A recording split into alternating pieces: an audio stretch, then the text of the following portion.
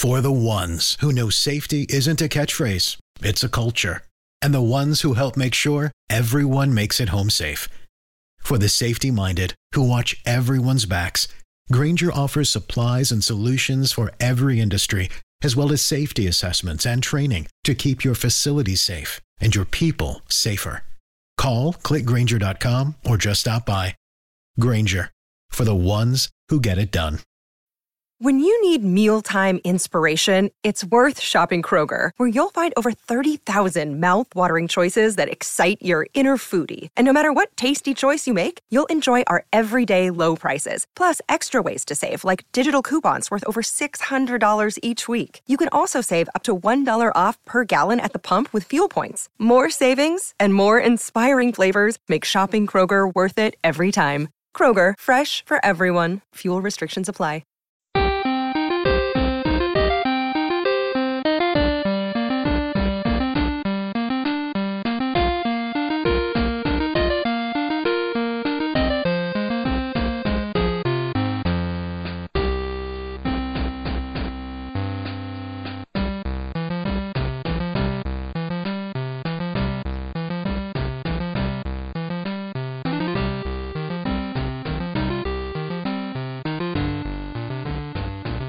Welcome, ladies and gentlemen, boys and girls, children of all ages, to the Winter is Coming Game of Thrones podcast. I'm your host, Razor, and I'm here with a shortened panel this week. It's all Wick Riders. It's Annie Bundle and Corey Smith. That's right, we're not going to call him a bastard this week. He's been promoted to Sir Corey Smith. What? Hey, listen, don't get too excited. It's just for the week. Anyway, we're so mean. You earned your spurs, man. All right, so we got a few things to talk about, but let's kick off the show with Emmys. Now, Annie, again, you are a resident expert, and I want to say before we start how unbelievably shocked I am that our guys didn't win. I'm not so shocked by the Maggie Smith win, like you and I talked about the last podcast, but for Harrington and Dinklage not to win and to be beaten by Mendelsohn for a part on Bloodlines where he's basically a ghost last season in Bloodlines. Spoiler! So tell me what you think about how we did in the Emmys. Honestly, I'm not that surprised with the... I mean, everybody thinks of the actor and actress roles as the sexy ones. Right. But the fact of the matter is that we had 3 in one category and 2 in the other. They split the vote. That's what happened. It was the big... part of the reason why Peter Dinklage has been able to win before is he wasn't splitting it with Kit Harington. He wasn't You think he was just mad? You think he was pissed he had to share? He's like, God damn it. No, I don't think so, because I think Peter Dinklage is a bigger person than that. But I know, you know, still. I totally, I get where that comes from. You know, but yeah, all 3 of them losing out to Maggie Smith.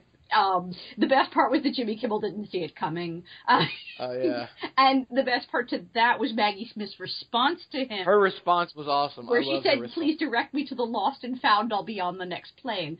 She's so classy. Oh, my God. But, yeah, you know, they did still win. I know it feels like they didn't win because we didn't get to see one of our actors stand up there, but they did actually. They took home outstanding writing and outstanding directing for Battle of the Bastards.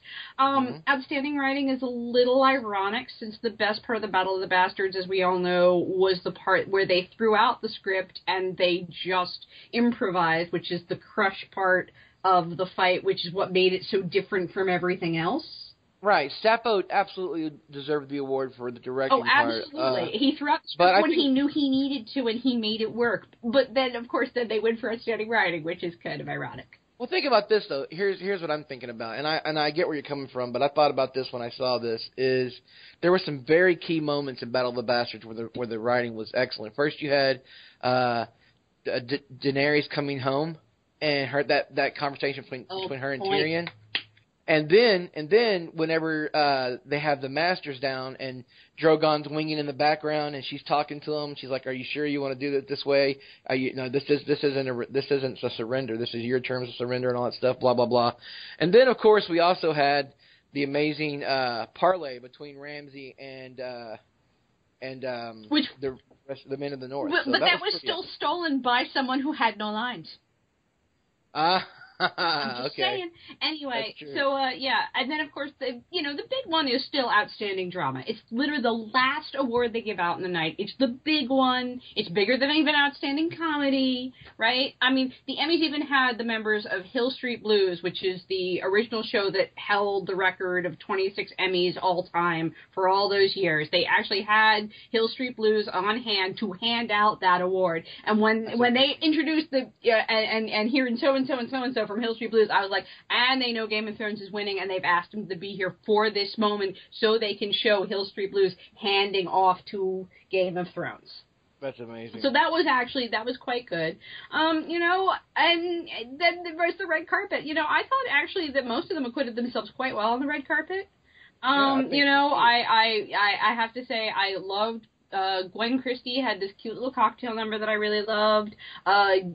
Kit Harington and Peter Dinklage, neither of them actually walked the red carpet. They quietly slipped on in and were only photographed afterwards after winning holding Emmys from the Outstanding Drama Award, because everybody gets to hold an Emmy at that point. I liked your tweet about Emilia Clarke wearing the skin of her enemies. Oh yeah, well that's because she was wearing a Versace, and the look is a very modern one, very sleek, and she just happened to pick one that was, very close to skin tone, but not actually her skin tone. And I was like, oh look, she's wearing Cersei's skin. And even I know a lot of people hated on Maisie Williams' look. She had very, very heavy makeup, and she had like a big fringy bang thing going on, but she was doing Macy doing Macy. Yeah, I know. I actually, if you just went from like the neck to the knees, I loved her dress. I thought that was adorable. I just, you just kind of had to ignore the head. So yeah, I Sophie Turner though has grown into a beautiful woman. Like from the moment she appeared on the show as a little girl, little redheaded brat, till now. And I know she's dyed her hair blonde for that movie she's doing. Well, but she is actually naturally blonde. Yeah, I didn't know she was. I did not know that. She's actually dyed her hair back to her natural color. I have been schooled. Yes. I have been schooled. The red is a dye job that she's had for just a really long time, and for a really long time because that's how people recognized her. She simply kept it up in the off season. Her dress was technically safe. There are two safety colors that you see on the red carpet, just so people listening understand. Red and black. If you wear red or black, you are wearing a safety color. That is, and it's partly because of TV audience. TV is a more conservative medium than, say, movies. You don't want to offend people. You want to wear something that, your great Aunt Betsy isn't going to, like, get on Twitter or, call somebody who's on Twitter and say, excuse me, what is she wearing? No, you don't want to do that. You want to wear something safe. That's actually a little bit why Maisie's look and Emilia's were both my favorites in that way, because they kind of broke that mold. They were a little more daring. Sophie wore a very safe dress. It was black. It was lace. Even though it was a see-through dress, she actually had a sheer on underneath, so it was not see-through. It was, very classic with the A-line. And it got her into basically every single person's top 10 list because of it.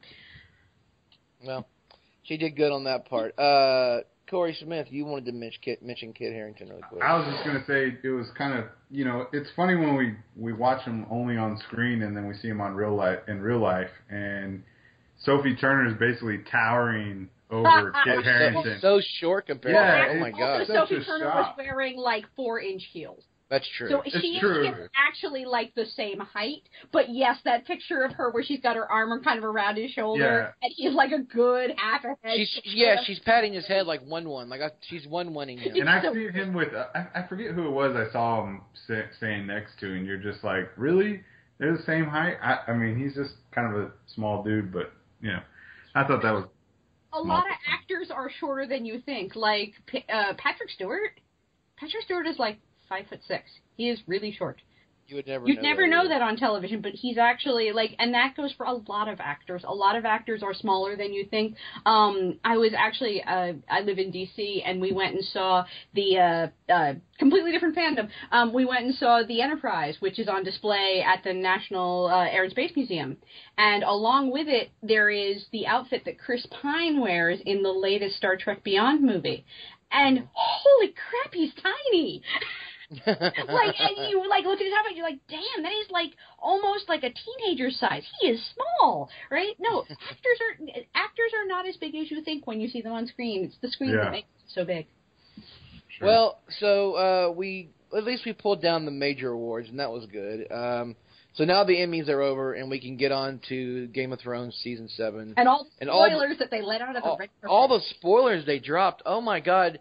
I can't remember, and I know they've done this in seasons past, and I can remember things like, but usually it's stuff like, don't, get really excited. It's going to be really exciting this season, or it's going to be really dark this season. I'm really worried for my character. Those are the kind of things you usually get on red carpets.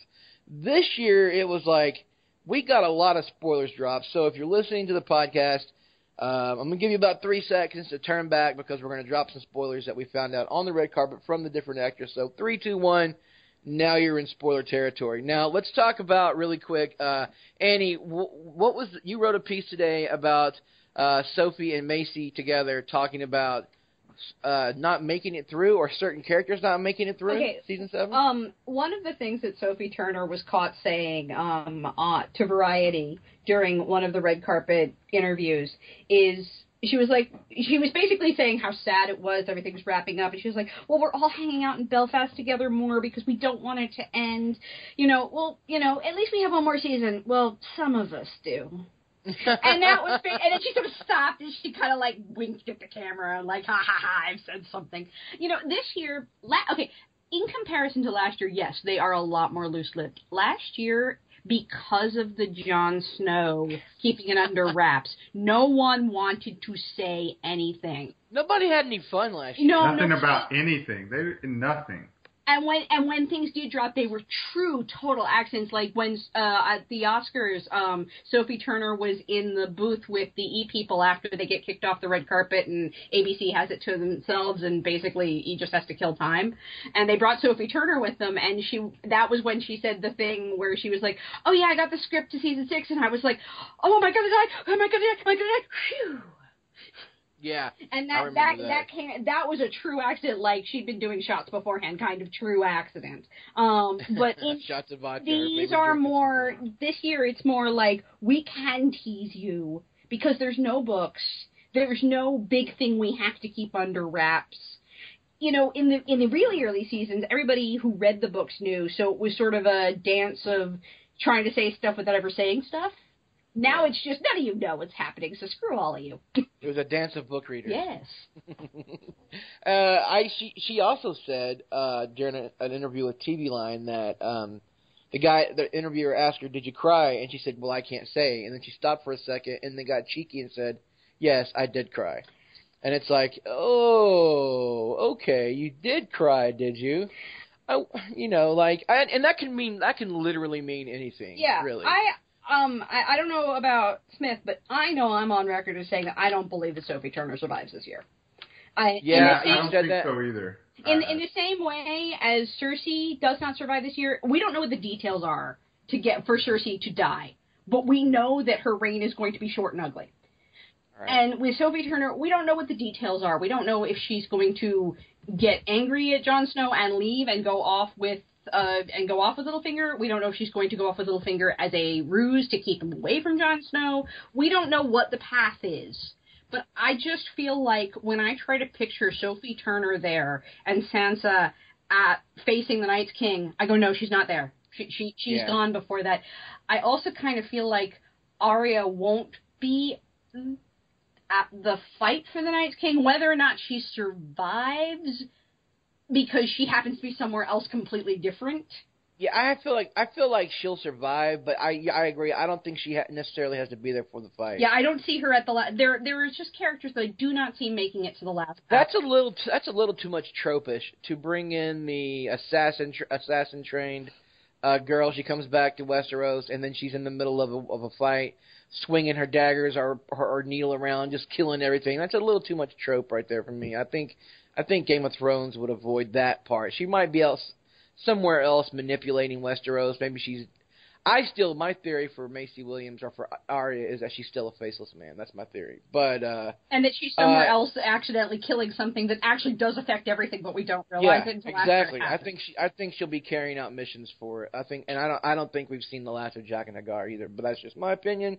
Corey Smith, you did a spec piece on who might kill Cersei in season 7. What were your thoughts on that? Yeah, we haven't officially published it yet on Wick, but I kind of rounded out the 4 top characters that most people think will kill Cersei. So you got Arya, which we kind of think she might slip into King's Landing at some point. You got the obvious ones like Daenerys, if Daenerys takes over King's Landing, and then you got Tyrion and Jaime. The prophecy of the Valonqar. Right. So, I kind of broke it down each one.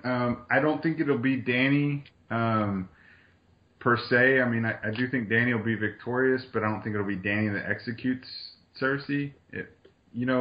Maybe she captures her, but it won't be actually Dany who does. I don't think Cersei would allow herself to be captured. I don't either. That's another point. I don't either, so I don't see it being one of them. So that also kind of, to me, eliminates Tyrion, because I don't see Tyrion somehow getting into the throne room and then, doing something. So, and then Arya is interesting to me. I could see Arya pulling it off because she has the training, but I feel like if you throw in the prophecy for Jaime, I think Arya might attempt to kill Cersei and fail. Would that be Jaime kills Arya?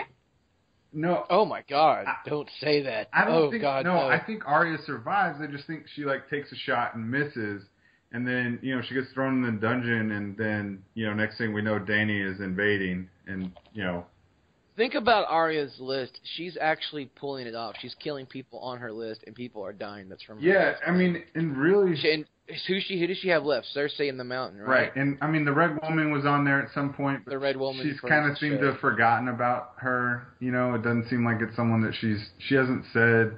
When she was outside the temple in season 5, she didn't say the Red Woman. That's true. She, last time she said it, I think was season 4. So I don't know. So I feel like it's going to be Jaime who ends up taking out Cersei. We kind of touched on this before. Jaime saving King's Landing once again.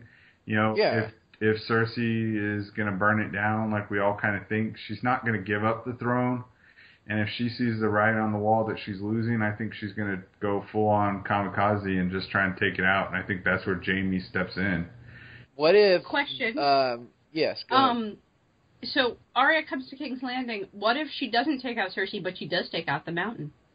See, and that's another option. I mean, maybe she takes out the Mountain, which would remove the Mountain from protecting Cersei whenever Jaime makes a move. Mm-hmm. So, I mean, that's definitely a possibility. I don't know how in the hell she would pull that off. No, but I could see that being the reason she gets thrown in jail. Yeah. Yeah. Yeah, I just assume if whatever she does, I don't believe Arya's going to be successful, but I don't think it'll cost her life. I think, Cersei would be like, oh, throw her in the dungeons, and then, we'll deal with her later because we're getting attacked by Dany or whatever. You know what I mean? Right. Something like that, where she takes a shot, she misses, but she doesn't get killed in the attempt. And then Jaime ends up having to step in because for non-book readers, which I know there's a few that listen to the podcast, in the books, the prophecy that we saw at the beginning of season 5 included another section about Cersei being killed by the Valonqar, which is the younger brother. And Cersei, but did they come out and say Valonqar on the show? No, they've never actually said that. Yeah. Never.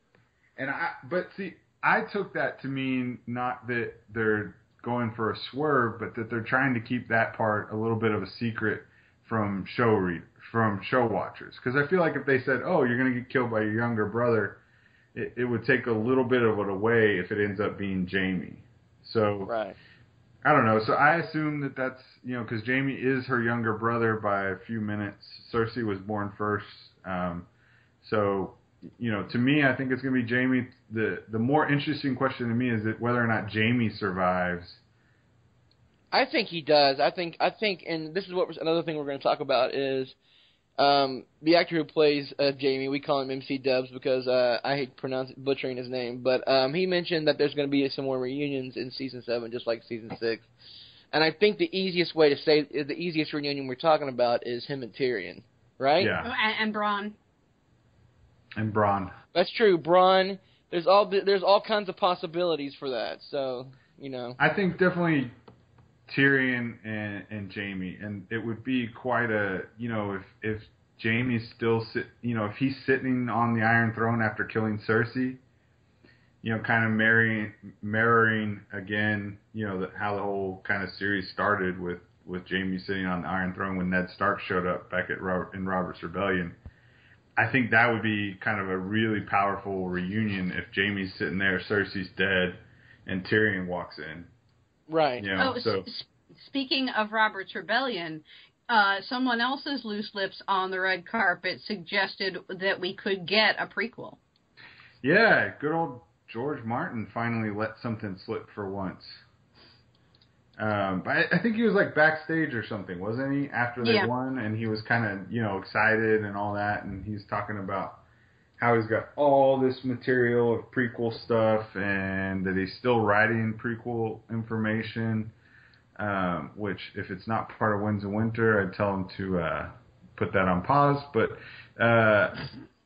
you know, that to me, I mean, when you talk about the amount of prequel history that he wrote, I mean, HBO could literally have some sort of Westeros show on air for the next 20 years, easy.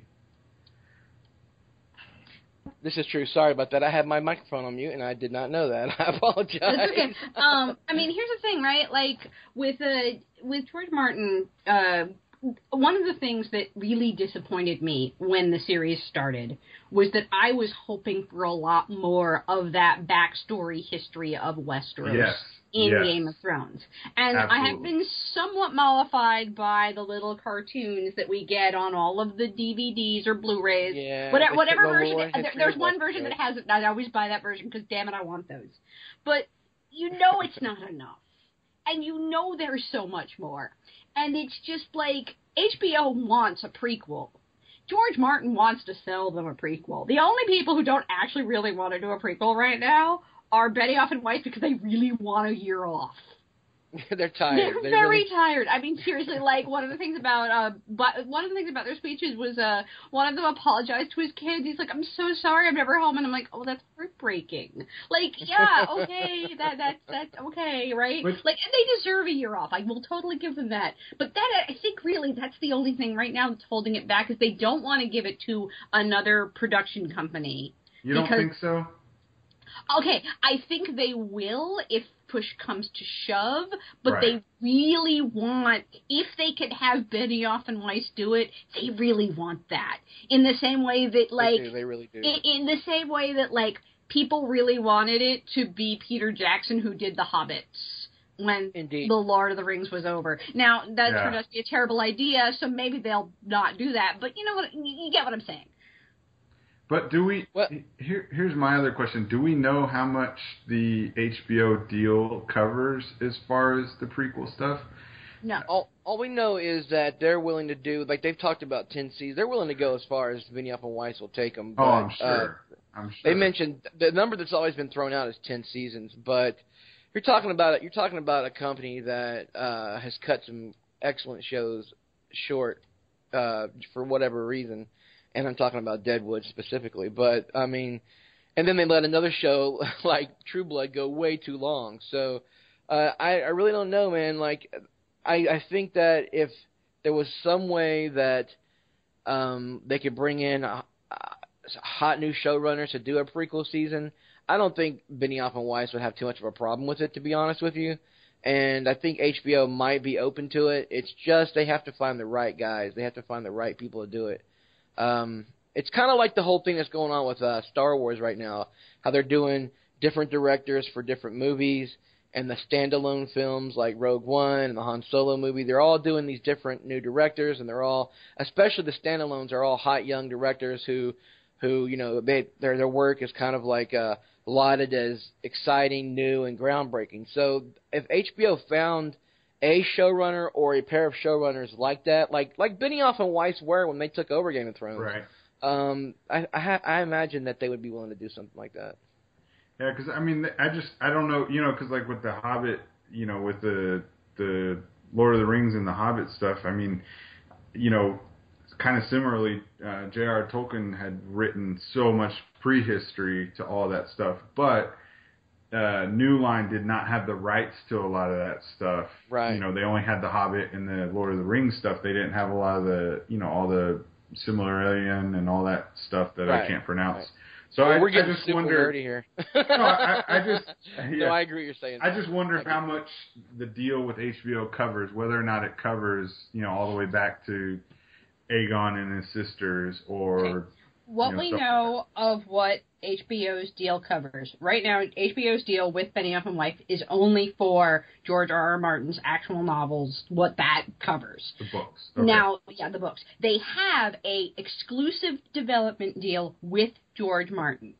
Now, and that's why when the Wild Card series went to NBC Universal, George Martin has said very specifically on his blog that he has nothing to do with this. It is his co-editor who is doing it with him. He cannot actually be involved because of his contract with HBO. Any television show he wants to do, he has to get approved by HBO, which means that any prequels that he sells will go to HBO first. Gotcha. Well, I mean... And, it sounds like he's kind of trapped, but, I mean, honestly, would we want any other network, kind of making the shows after this? You know what I mean? I wouldn't mind if it was that they decided to get in bed with the BBC, because, they were in bed with the BBC originally, and the BBC pulled out and panicked when they saw the pilot and said, we can't do this, this is not going to work, this is way too expensive, we can't afford this, and basically walked away. Which is why it's now on Sky Atlantic, and not on the BBC. But it's also why we have all those BBC actors as part of the original cast. And so I would not be adverse to, if there was a prequel development deal, that the BBC being a part of it. But I feel like for an American audience, HBO is the only place where it's safe. Absolutely. Yeah. 100% agree. For sure. Let's move on. I want to talk about the spoilery bit we got involving Thoros of Myr, the actor Paul Kaye, right? Is that his name? Paul? Yes. Paul Kaye? Yes. There's going to be now. I didn't get into all of the story, and I know it just came up, but there was a casting call, and then he's going to be some significant time in season 7 with Paul Kaye. So let's talk about that really quick. Annie, what do you think would involve Thoros of Myr with significant time? Okay, the first thing I said when I saw that was, okay, so Melisandre is going to run into them, and they're all going to go north. That's what that was my first reaction. That takes the mountain. No, I'm sorry. That takes the Hound north. That gives Melisandre a reason to go back without actually having to go to Jon Snow, right? Like she knows where the fight is. The fight is not south. Right? She knows where the enemy is, and she knows who is going to defeat the enemy. She now can't be by his side, but that doesn't mean she doesn't still believe in him, and she doesn't still believe that her God has made it so that she lived all these years so that she can help him in some way. So they're going to be like, in my world, like, the way I think of it is, you know how in Doctor Who there was, towards the end of David Tennant's run, like, you would have adventures where, like, the Torchwood people would be there on the screen and they're off to the side doing something that helps save. I love that so much, by the way. Yeah. I love the Torchwood crossover. But I feel like they're going to be like the little Torchwood team. to Jon Snow and Dany and the main fight against the Night King, right? I love that. I love that so much. So, yeah. Game of Thrones, Torchwood. Kind of. But, like, you know what I mean? Like, they're kind of the common folk who happen to have some magic and happen to have figured out that this is where the fight is, and they're going to go to the fight, and they're going to do whatever they can as the little people. Could this be a way, and we don't know yet how much time is going to pass between season 6 and season 7, unless they've come out and said it already, but could this be a way, a vehicle to put Brienne and Pod with the Brotherhood and have them go up north? Like, think about this. You combine Brienne and Pod, because you know they're going back towards Winterfell, right? and then you have the Brotherhood Without Banners. You have Melisandre. What if they all meet at the end of the crossroads? Well, it's only one inn, isn't there? I know, and they all meet there for some reason. Anyway, they meet somewhere, and they all decide to travel back up north. This also provides a little bit of protection for Melisandre, because I don't think Beric or Thoros would allow Jon to hang her as a murderer. Remember, he told her, if you return to the north, you'll be hanged as a murderer. I don't. But then again, you have the Davos problem, because Davos said if he sees her again, he'll kill her himself. So that makes an excellent drama. That makes for some excellent drama. But I don't know. It kind of seems like to me, if they're going to move these guys together, why not lump in Pod and Brienne? Why not lump in these other? Well, my first answer to that is because Brienne is a single-minded loyalty idiot. And her single-minded loyalty idiot has sworn her allegiance to Sansa, and she can't possibly go anywhere else. Yeah, that would totally be like in her brain, like she would be like, I can't. Well, I'm just saying that as they're traveling north, they're like, oh hey, look, it's you. Oh, I guess that's true. Like I guess maybe Pod would recognize somebody. Okay. Wow, Smith, holy crap. Anyway, your mic is wide open. Oh, shit. Ladies and gentlemen, that's Take the Black Live right there. What happened? Did you shit yourself? What are you talking about? Moving on. No, I was okay, fucking around with my headphones. Anyway. Okay, anyway, we're having fun. Listen, okay. So you wanted to talk about this. All right, so to me, when you start talking about what Thoros Amir, why would he have an expanded role? And to me, the only important thing that he does to the story is, other than Melisandre, he's the only other one who knows how to bring people back from the dead, right? This is true. So to me, that would be the reason to expand his role, because otherwise he doesn't do anything that you can't get from another character, right? So you're not going with this where I think you're going with this, are you? What are you talking about? Yeah, but lead us into this. Okay, so there's two sides to this. Either A, he's going to turn into some, bringing people back from the dead to help Jon out, crazy person, or, and this is the part that probably. Do I need to get my tinfoil hat real quick before you continue? Yeah, I got it right next. Put it on, wrap it on tight, with a little spike on top. So to me, I think that they might be going in the direction of showing us what happens to people that are brought back from the dead, and they might be doing that via Beric Dondarrion. Well, I think, why would they have not, we hadn't seen the Brotherhood since Season 3, am I correct? And then all of a sudden they pop up in Season 6. Beric is no worse for wear. He's got his wits about him. In fact, he's giving jabs back and forth with the Hound. I think if they were going to show the slow wasting away or decomposition of somebody who's been come back to life many times, wouldn't it have been the perfect opportunity to show the shell of a man then? Yes. I don't know. I mean, I got to agree. I got to agree with Razor here. I see what you're saying, but also I think that they might have been pushing that aside because we had so much going on in Season 6. Jon just came back. We want to have hope that he's going to be living for a long time and everything's going to be hunky-dory. But if we see slowly through Season 7 that Beric is kind of not all there and might be dying this time around, and maybe Thoros is still keeping him alive somehow, I don't know. Huh. I mean, to me, that would kind of foreshadow Jon's fate, and you don't want to do that right after you brought him back to life in Season 6. So what about this? Remember a few podcasts, this is 3 or 4 podcasts ago, ISIS had that excellent Hearts and Mind campaign of Dany's, where the theory that she would bring the red priestesses and priests over to proselytize all of Westeros. What if Thoros and Melisandre bring and the North is really known for sticking to the old gods, but what if they tried to proselytize the North with Melisandre and Thoros? What if he's trying to bring people to the Red God without being so abrasive as Melisandre was? Melisandre, you got to think about it. When she showed up on the screen, she was burning the gods, the icons of the gods, and then she was burning people, right? Right. Thoros has never done that. He's always been about fair trial by combat, and if the Lord sees you guilty, then you'll die. If you're innocent, you'll live. Like, his way may be better than Melisandre's way, and maybe she'll see that. I don't know. But it does say that he's got an expanded role. I'm glad because I like him. I like the actor, and I like Thoros of Myr. He's always been one of those guys I've always wanted to know more about, so that might be pretty fun to see. We also have a casting call that they're looking for a fierce warrior, a male age 35 to 40.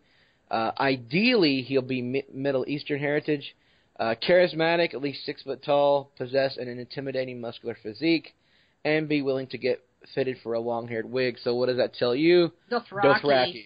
Yeah, and Right. I mean, this almost is an exact description of Khal Maro from last season, right? Right. Like that's who I'm thinking. So there's going to be, to me, this says that out of all the new horde, the new Dothraki horde that Dany has that comes across the Narrow Sea, one of them is going to pop up and be a lively character, right? One of them is going to be probably the leader of the Dothraki for Dany, like her lieutenant for the Dothraki is what I'm thinking. Especially since Daria is supposedly supposed to be in Meereen during this time. We should note that they are casting about 7,000 horses. Yeah, I thought it was 70,000. It was no. It's not 70,000. That's impossible. all the horses. All the horses. Wait. Every horse takes I'm their thinking of hand. something else. I apologize. Yeah, all the horses. No, yeah, you're right. 7,000. Man, where did I get that number from? I told you. Anyway, yeah, that's a lot of horses, and the company that's hiring them, or the Spanish website we got that news from, said that the horses are supposed to be used for smoke and noise, which I guess is a bad translation on Google Translate. Probably meant like dust. Like a lot of horses in an area will kick up a lot of dust, correct? Yeah.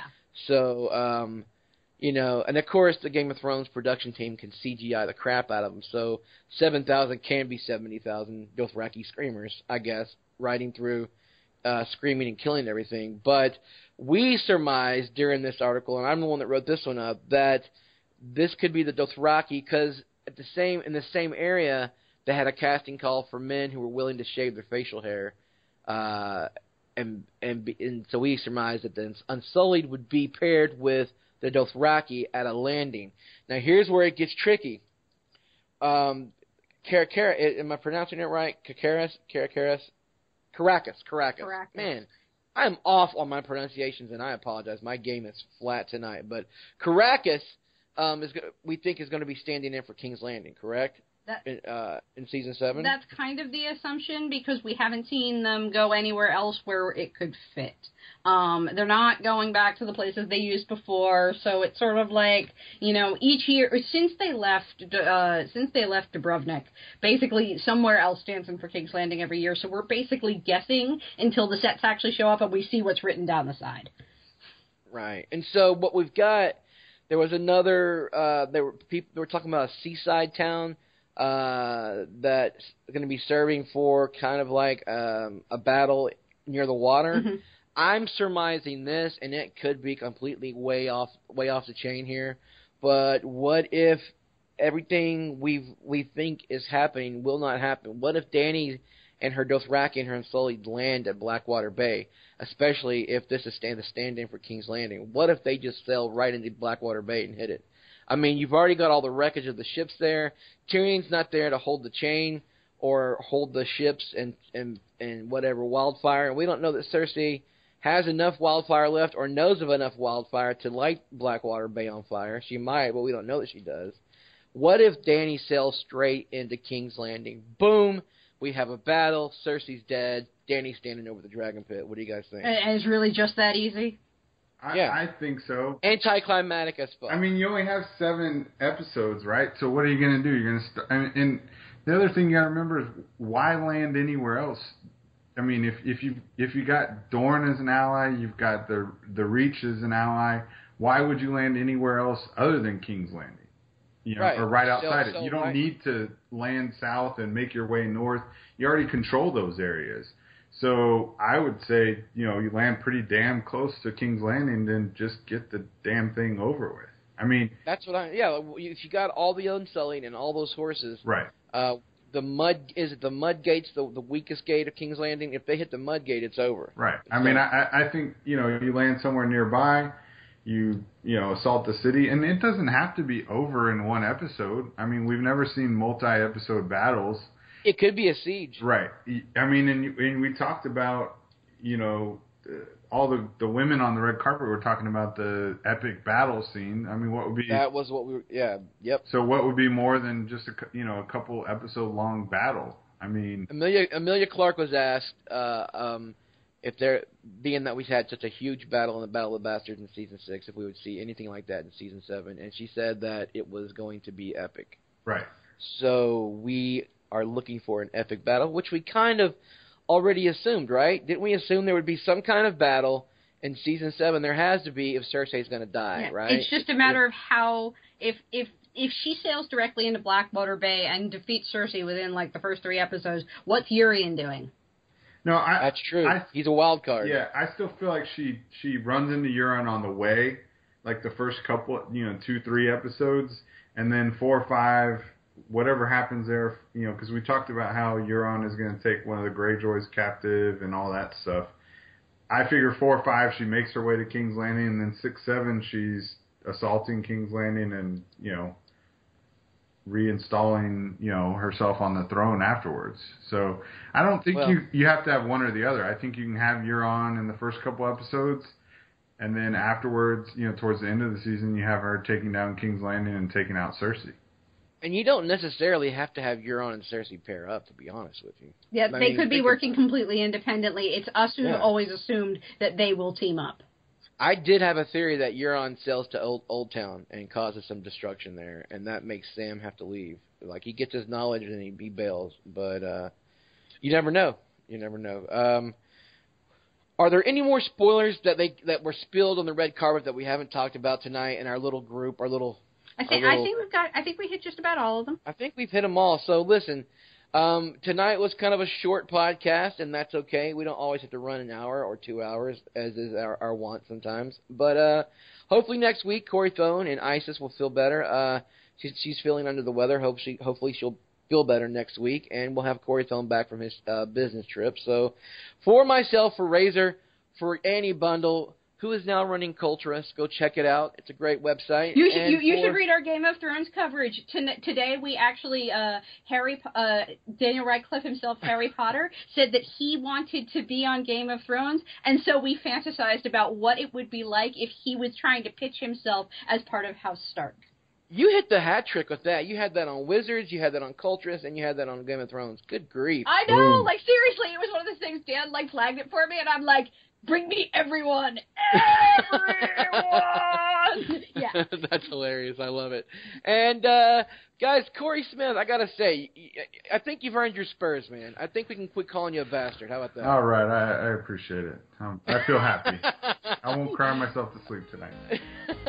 All right, guys, listen, thanks for listening. We'll be back next week with Vlad Magulis.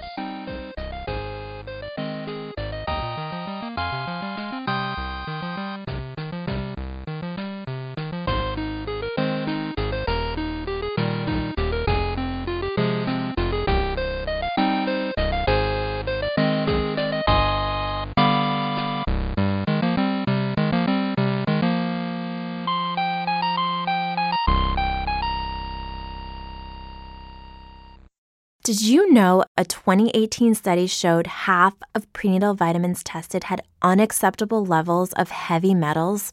I'm Kat, mother of 3 and founder of Ritual. When I was 4 months pregnant, I couldn't find a prenatal I could trust, so I created my own. Ours is made traceable, third-party tested for heavy metals, and recently earned the Purity Award from the Clean Label Project. But don't just take my word for it. Get 25% off at ritual.com/podcast. For the ones who know safety isn't a catchphrase, it's a culture. And the ones who help make sure everyone makes it home safe. For the safety-minded who watch everyone's backs, Grainger offers supplies and solutions for every industry, as well as safety assessments and training to keep your facilities safe and your people safer. Call, click Grainger.com, or just stop by. Grainger, for the ones who get it done.